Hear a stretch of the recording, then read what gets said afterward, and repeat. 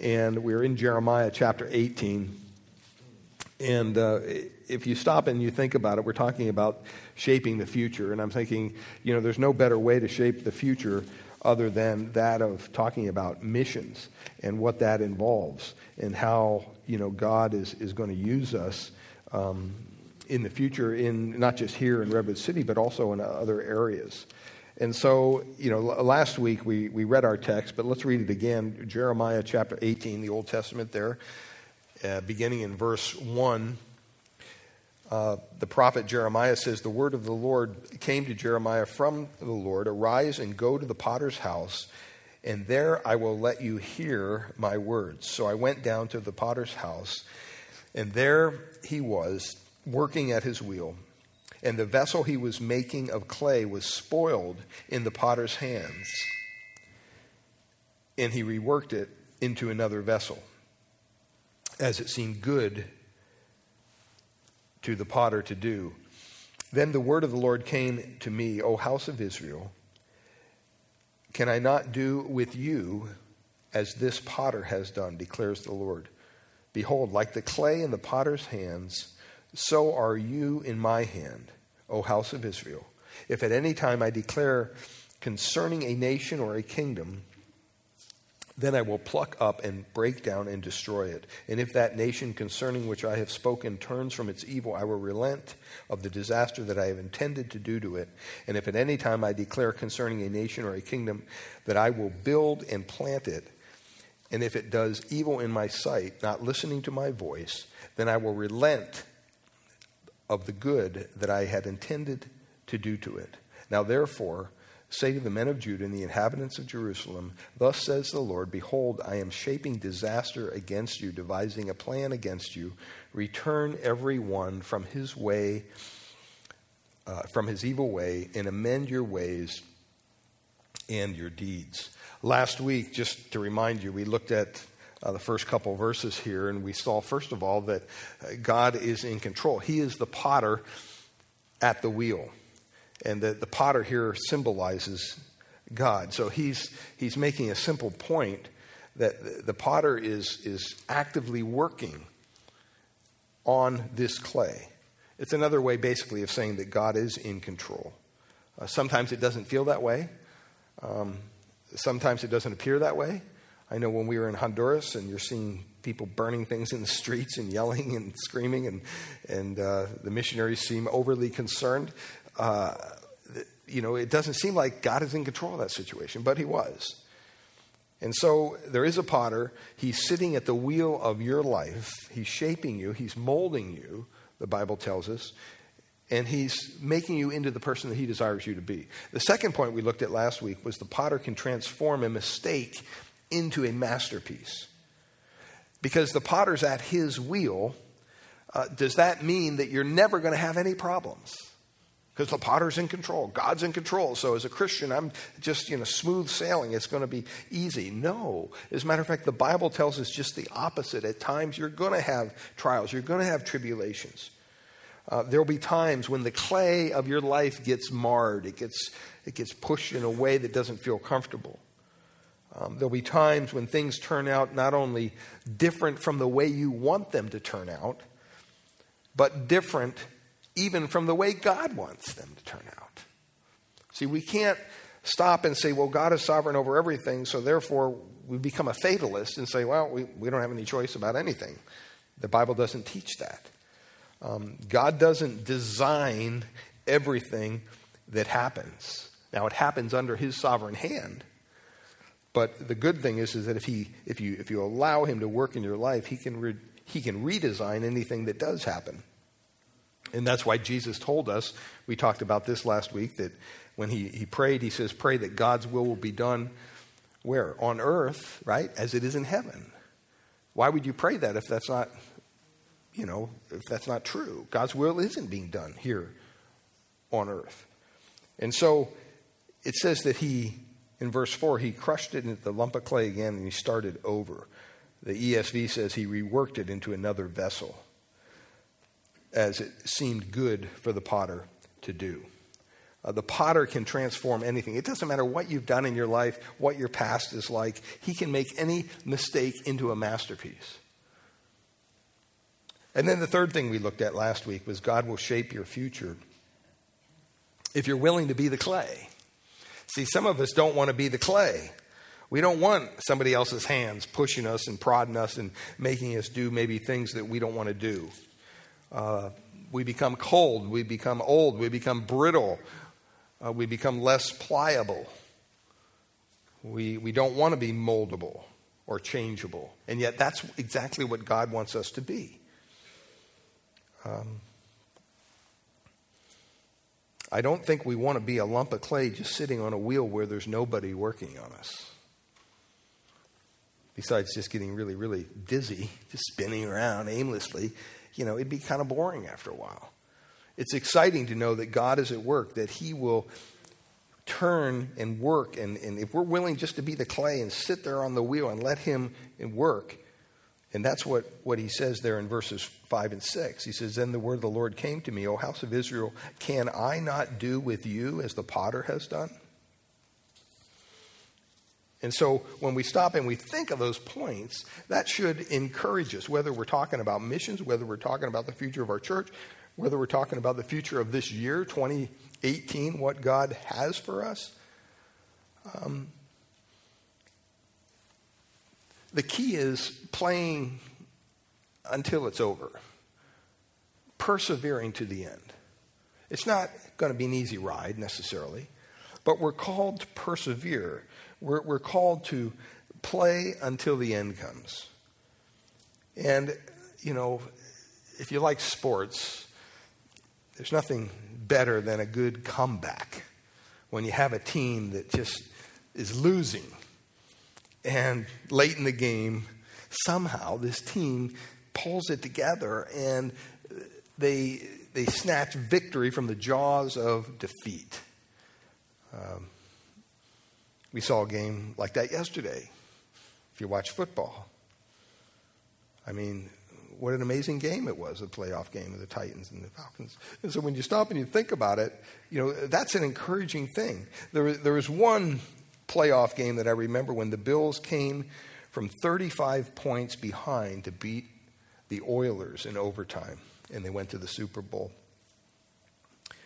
A few years later, that same Oilers franchise was called the Tennessee Titans.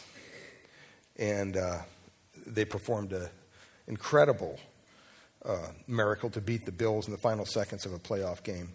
Or you think of John Elway's drive in 1987 when he was with the Broncos. He took them 98 yards in the final seconds to win that AFC championship game. You can go on YouTube and find that. It's an incredible comeback. But the one thing, if you think about football, if you think about the sport of football, a comeback not only involves a battle against the opponent, right? You have the opposing team. But what else are you also battling against? The clock, right? You're battling against the clock. And when you stop and you think about that, there's a lot of comeback efforts that are stopped short when the clock runs out.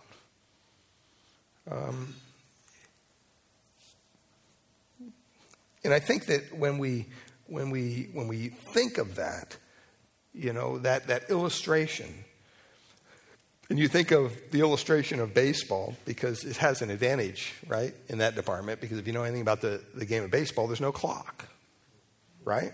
There's no clock involved. No game is out of reach. It's never too late to win the game.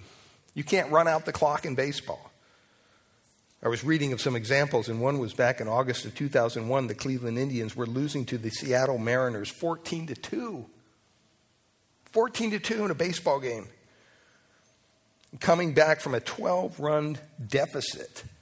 That's unheard of in baseball. But you know what? They did it that day. They came back.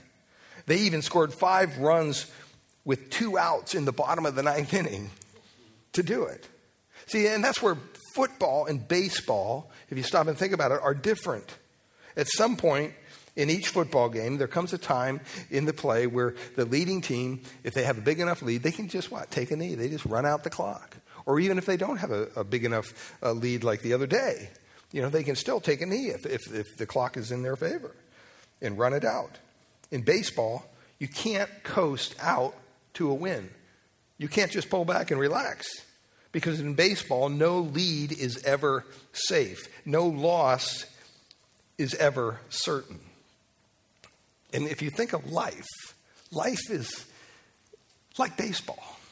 It really is. And so when you stop and you think of, shaping our future, what God wants us to do for 2018, there's a couple principles I want you to dwell on, and we'll look at them here in these verses. And this would be quick, but it shows you the importance of playing till the end. The first principle is simply this: it's never too late to turn things around. That's what he says there in verses 7 and 8, right? If at any time, I declare concerning a nation or a kingdom that I will pluck up and break down and destroy it, and if that nation concerning which I have spoken turns from its evil, what will God do? I will relent of the disaster that I intended to do to it. You hear a lot of people today with alarming messages about our wonderful country, about America. It's over. It's nothing. It's never going to turn around. You know what? But it's not over till it's over. God could bring an incredible revival back to this nation. I don't, frankly, see that happening, but I don't know what God's plan is. It's never too late to turn things around. And sometimes I think people live their lives in such a way that it's too late. Maybe they feel too old, or maybe they just feel, wow, they've done too much stuff. It's just, there's too many consequences coming at me from two different sides. I'm just going to give up. Don't ever give up. Because, when you look throughout Scripture, you constantly see God taking those who are down, right? Those who are in the pit, the mire, the clay, and pulling them out and making them into something that he would desire. Just think of the Apostle Paul, Saul. He's out there killing Christians. I mean, he would not be on my number one list for somebody who's going to experience revival. It's kind of like saying, think of somebody, that they're going to all of a sudden come to Christ and they're going to have a wonderful, we don't believe that nowadays, but God can do that with people. He can turn their heart around. He can turn their life around. You remember Nineveh.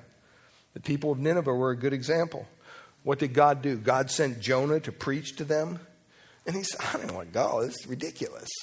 Right? And he finally got there and he told them, you've got 40 days before God's judgment comes to this city. And what happened? The people of Nineveh repented. And what did God do? He relented. There was no judgment. See, that works for nations, it works for cities, it works for individuals as well. And sometimes we fail to remind ourselves of that. Sometimes I do funerals for people I don't even know because they need somebody to do a funeral, so they'll call me up and ask if I'm available. I'll say sure. And sometimes you get to know these people, and it's like, oh, why did I agree to this? You're talking to the family, and they don't have anything to do with this funeral. They don't like the guy that died or the lady that died. Just, whatever. And everything they tell you about this person is just negative. Just sometimes just evil people that they're talking about. And they died, and let's just get through this or whatever. And I remember years ago, I did a funeral for an older gentleman who'd passed away. And it was that kind of scenario. All the information, all the family. I tried to meet with the family and talk to them. And so I'd have something to say at this guy's funeral, right? And everything was just bad. And finally, right before, it was over at the Redwood Chapel, right before the had to go in front of these people and kind of have this message, I ran into this guy who was coming out of the restroom because I'd go in and just make sure I looked okay. And he was coming out and I was going in, and he said, "Are you the pastor?" I said, "Yeah." He goes, "Are you doing the sermon?" I go, "Yeah." He goes, "Let me tell you a story."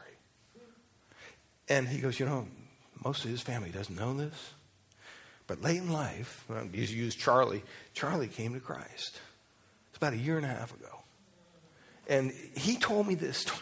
And man, I went in there and I was able to share a message of hope with these people that otherwise I didn't know what I was going to say. I mean, you always share scripture and that's fine. But I mean, to really say it with some confidence and give them some comfort. And I said, "Do you mind if I use that?" He goes, "No, they're not going to like it, but yeah, if you want to use it, go ahead." And they didn't like it, But you know what? It's never too late for God to turn things around. Even though it may be very discouraging, you may be sensing consequences that just seem overwhelming. It's never too late. And don't ever forget, your future's not written in stone. It's written in what? It's written in clay. It's written in clay. And there's still time to change direction in your life. It's never too late. Second thing here I want to share with you quickly is it's never too late to mess things up. We all know that, right, from experience. And look at what he says in verse 9. He says, "If at any time I declare concerning a nation or a kingdom that I will build and plant it, and if it does evil in my sight, not listening to my voice, then I will relent of the good that I have intended to do to it." I mean, how's that for good news? It's a sobering thought to think that, you know what? You're never safe in the Christian life. You never reach some plateau where sin doesn't touch you anymore. You never get to a point in time where, boy, you're just a conqueror of all things. That's just not true. Every great comeback story and every sporting competition has something in common.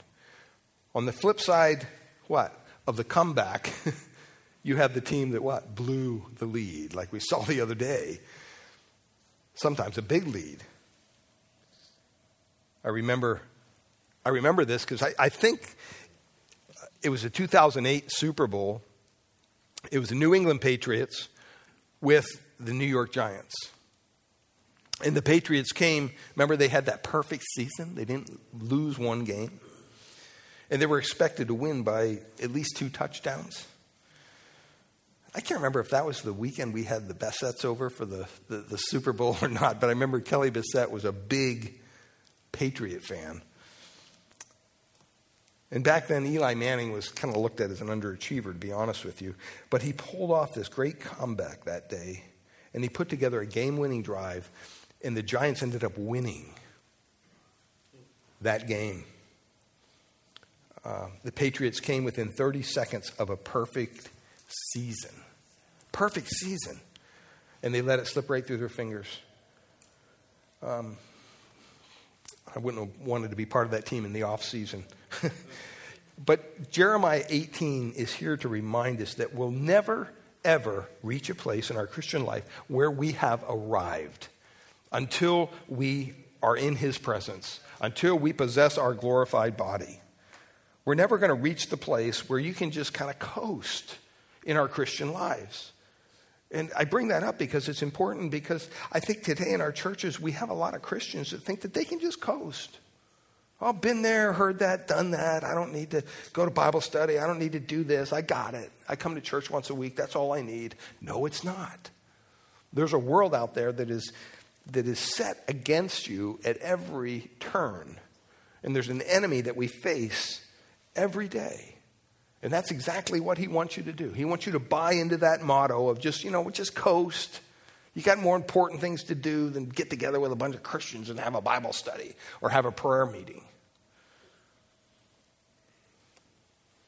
Somebody says they call that the Titanic fallacy, thinking that they're too big to fail. They've been a Christian too long to fail. The Titanic, you remember, was touted as being unsinkable. As a matter of fact, in the movie, it has a line in the movie, and it was actually quoting a White Star Line, who was the company that built the Titanic. One of their one of their executives, and they said when it was christened that God himself could not sink this ship because they were so proud of what they built. And it turns out God didn't sink the ship. An iceberg did, right? But the great mistake was just irresponsible. It was reckless to have that kind of a attitude. And we've seen that play out over and over and over again. If I would have asked you back in the day, do you think Enron will go under? Most people would say no. Or the Lehman Brothers? Or Borders bookstores? Think about it. You can go through even, .com companies that one time we just used, Netscape and all these things. They're not even around anymore. And so, it's sad, but you also see that happening to ministries. You see that happening even to churches. I'm going to read this, and we'll share one last point, but there's a story about a dangerous seacoast where shipwrecks were frequent. You've probably heard this, but it's a good reminder for us. A group of concerned citizens decided to build a rescue station. So they put up a little hut, and with one boat, the devoted group kept watch over the sea. And as ships would crash, they would risk their lives, and they rescued many of these people who crashed their boats into the rocks in front of the little hut. Well, after a while, the station became famous. More and more people wanted to be part of this mission, helping these lost sailors and things like that. And money came in to buy new boats and replace the emergency cots with new modern hospital beds. They even tore down the little cheap hut that they had built originally and built a multi-purpose facility. And the station soon became a popular gathering place for its members. And as more and more people attended the social events, fewer and fewer people had any interest in going out to sea. One day, a large ship wrecked off the coast. Boatloads of cold, wet, dirty, frightened people were brought in to the rescue facility. Some were sick, some were unsavory, some were desperate. And many of the members of the club were upset. They said, if we allow our facilities to be overrun by these kind of people, they're going to run it down. They're going to get it dirty. And you know what? We're going to be left here to have to clean it up. We're going to be expected to pay for all the repairs. Let's make a new rule. No more shipwreck victims in our club. There were some who protested, wait a minute. We were first and foremost a life-saving station. We can't close our doors to those who are most in need. The team leader said, well, if you're not happy with the way we do things here, go start your own rescue station down the street. And so they did. See, unfortunately, that scenario has played itself out in churches and in ministries all over the world.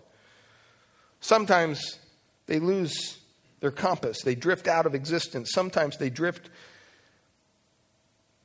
in places and in ways that they shouldn't go.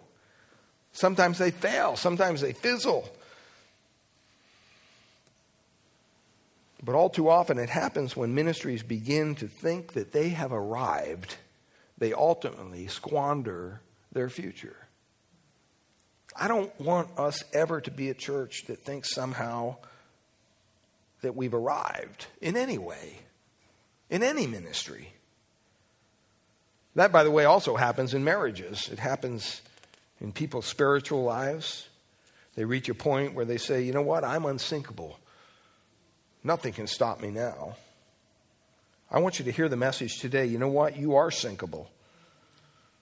It can happen to any one of us. That's why the Apostle Paul said in 1 Corinthians 10:12, therefore lest anyone who thinks he stands take heed what? Lest he fall. You know, it's easy to judge the man that got caught up in the pornography or the woman that had an affair or gossiping or whatever. But don't you think for one moment that you're not capable of walking down that same road? We have to be very, very careful about that kind of mentality. And he's reminding us here that it's never too late to mess up. I mean, you may have been a faithful husband, a wonderful father for 18 years.